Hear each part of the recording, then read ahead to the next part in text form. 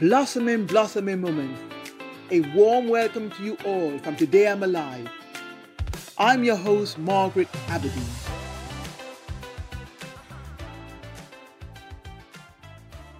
This morning, as I was coming to the end of my cool and refreshing mindful walk before I began meditating, I heard voices nearby. The voices I usually hear are Mother Nature's sweet melodies. Birds chirping, ducks quacking, water flowing, and leaves twittering. Usually at this time of the morning, it's calm and quiet, and you rarely see people or hear voices.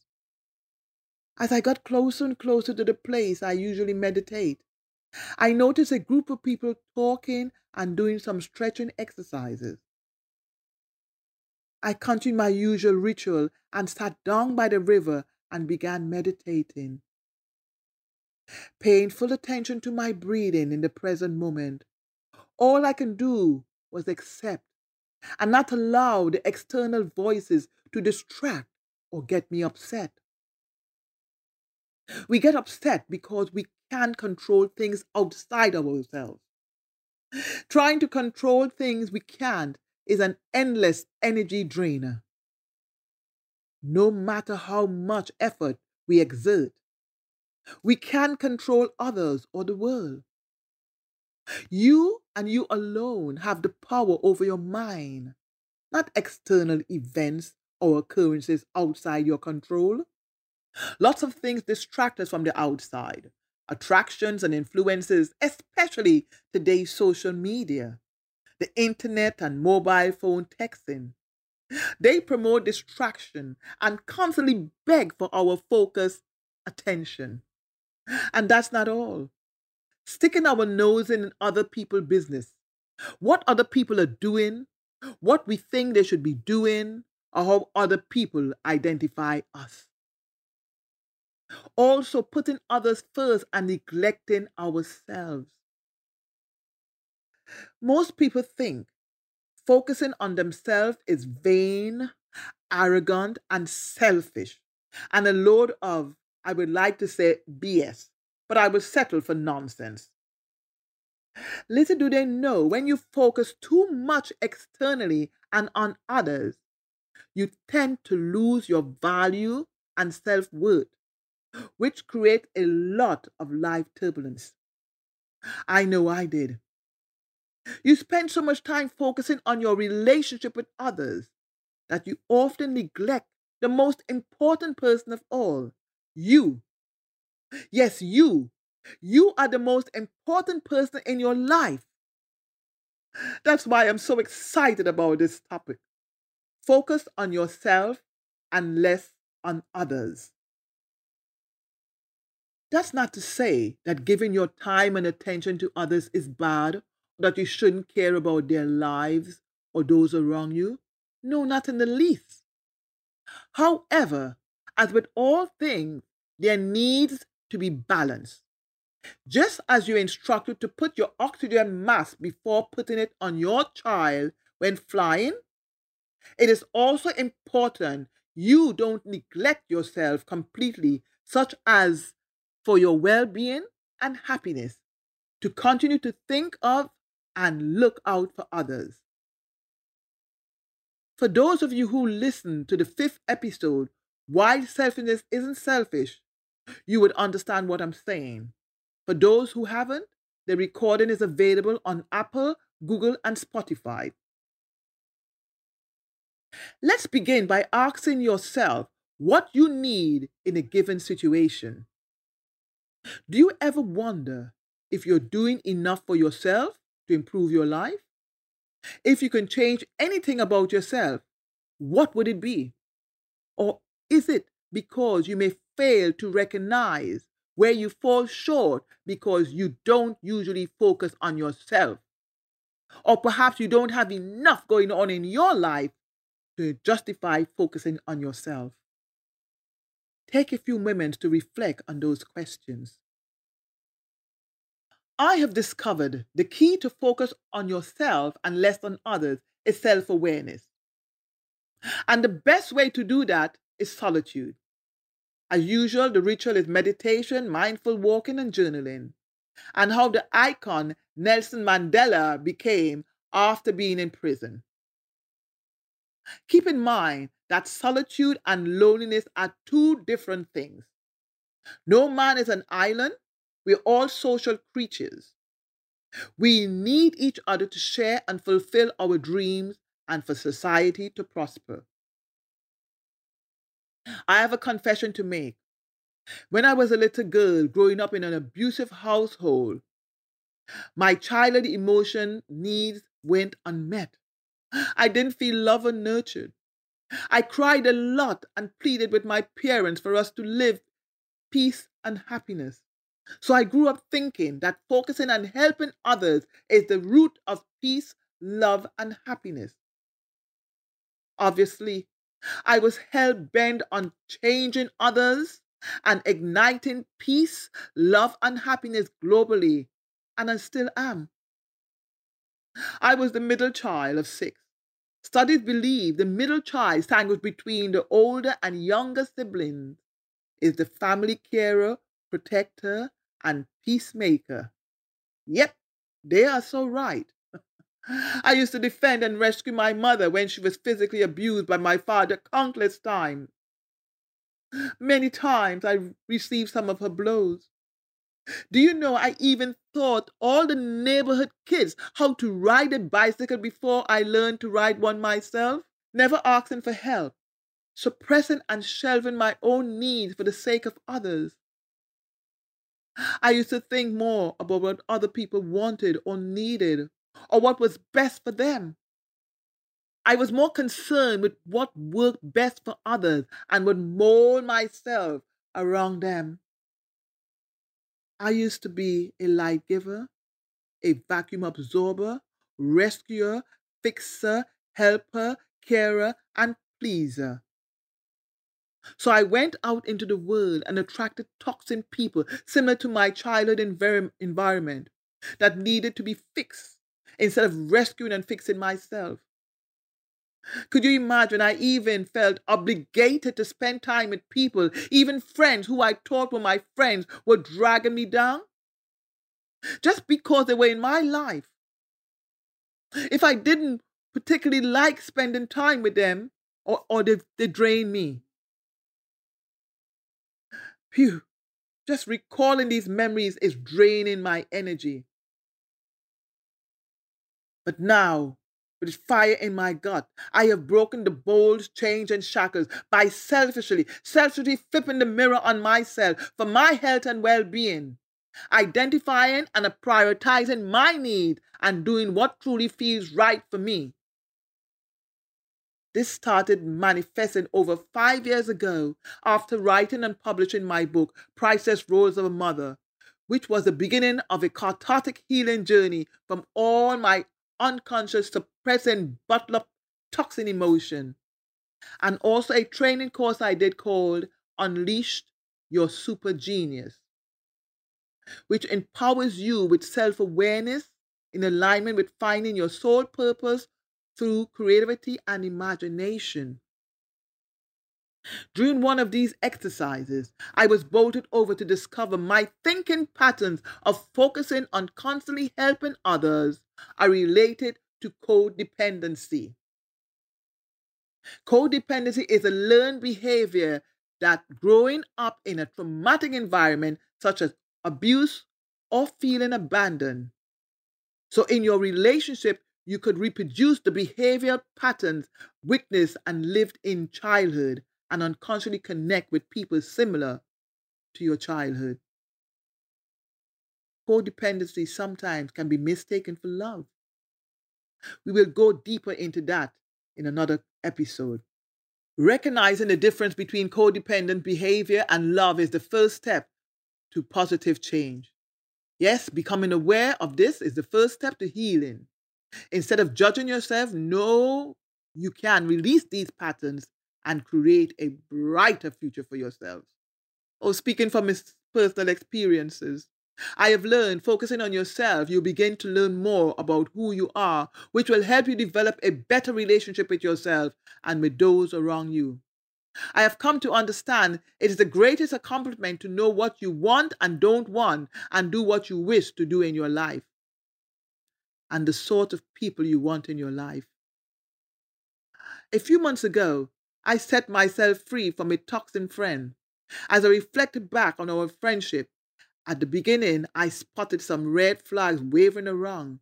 She used to talk down at me and in a very authoritative, aggressive manner. And several times she humiliated me in public. There's a saying, people come into your life for a season and a reason. In the autumn season, shredding toxic friendships and people in your life are like leaves falling from the trees to the ground. Here's another personal story. A few years ago, I was part of the Caribbean Global Association and hosted a workshop in Negril, Jamaica called Me, Myself, and I. Similar to being a solo walker, I'm a solo traveler and have traveled to many countries on my own. But because I was part of this group, at first I thought, oh my God, I am going to have to spend a lot of time with them. Sightseeing, shopping, going out to dinner, etc. But then I shifted the focus to myself. I remember that I don't have to do anything I don't want to do. As a matter of fact, the title of my workshop, Me, Myself, and I, summed it best. Having breakfast, seeing them at the event, and having group discussion, that were enough for me. Focusing on myself to figure out what I wanted helped me in that situation. More accurately, figuring out what I didn't want helped me. Another very important aspect of keeping the focus on yourself is that, as I have said before, most of us tend to live in the past and worry about the future. Believe it or not, I was even focusing on my painful memories and what occurred in the past. I was unconsciously blaming the world and others for my traumas. I was doomed to suffer. I was not focusing on myself and taking responsibility for my life in the present. But now I've come to understand that our lives change when we focus on ourselves and less on others in the here and now. That's because we can control what we think, believe, and do right now, not in the past or the future. Typically, another great impact of keeping the focus on yourself is finding and understanding your authentic self is the key to freedom. The more one understands the self, the easier it is to be liberated from the shackles, chains, and bows of wasteful thoughts that no longer serve you. Freedom is to be uninfluenced and unaffected, to be at peace with the self. Real freedom is to experience the true essence of one being, your true self, the core of who you are. This will be featured in next week's episode, Finding My True Self After Trauma. The truth is, I have come to learn that focusing on yourself is the beginning of a lifelong adventurous journey. It involves self-discovery and taking steps to change your life for the better. Don't believe me? Here's some reason why. Focusing on yourself means spending time and energy on thoughts and action that help you achieve happiness and meet your own needs. It's a cornerstone to self-care, which is crucial for physical health and emotional well-being. Taking time to get to know who you are inside out and learn to accept all parts of yourself, scars and flaws. Not just when you lose weight or have a new hairdo. It doesn't matter what anyone says about you as long as you know yourself. Self-belief is what makes you feel whole and bold and gets you to the end of the road. Focus on yourself is not selfishness, vanity, arrogance, or insecurity. It's sanity, self-worth, self-love. It propels us to take off the fake mask, to see through the delusion that cages in on happiness and self-destructiveness.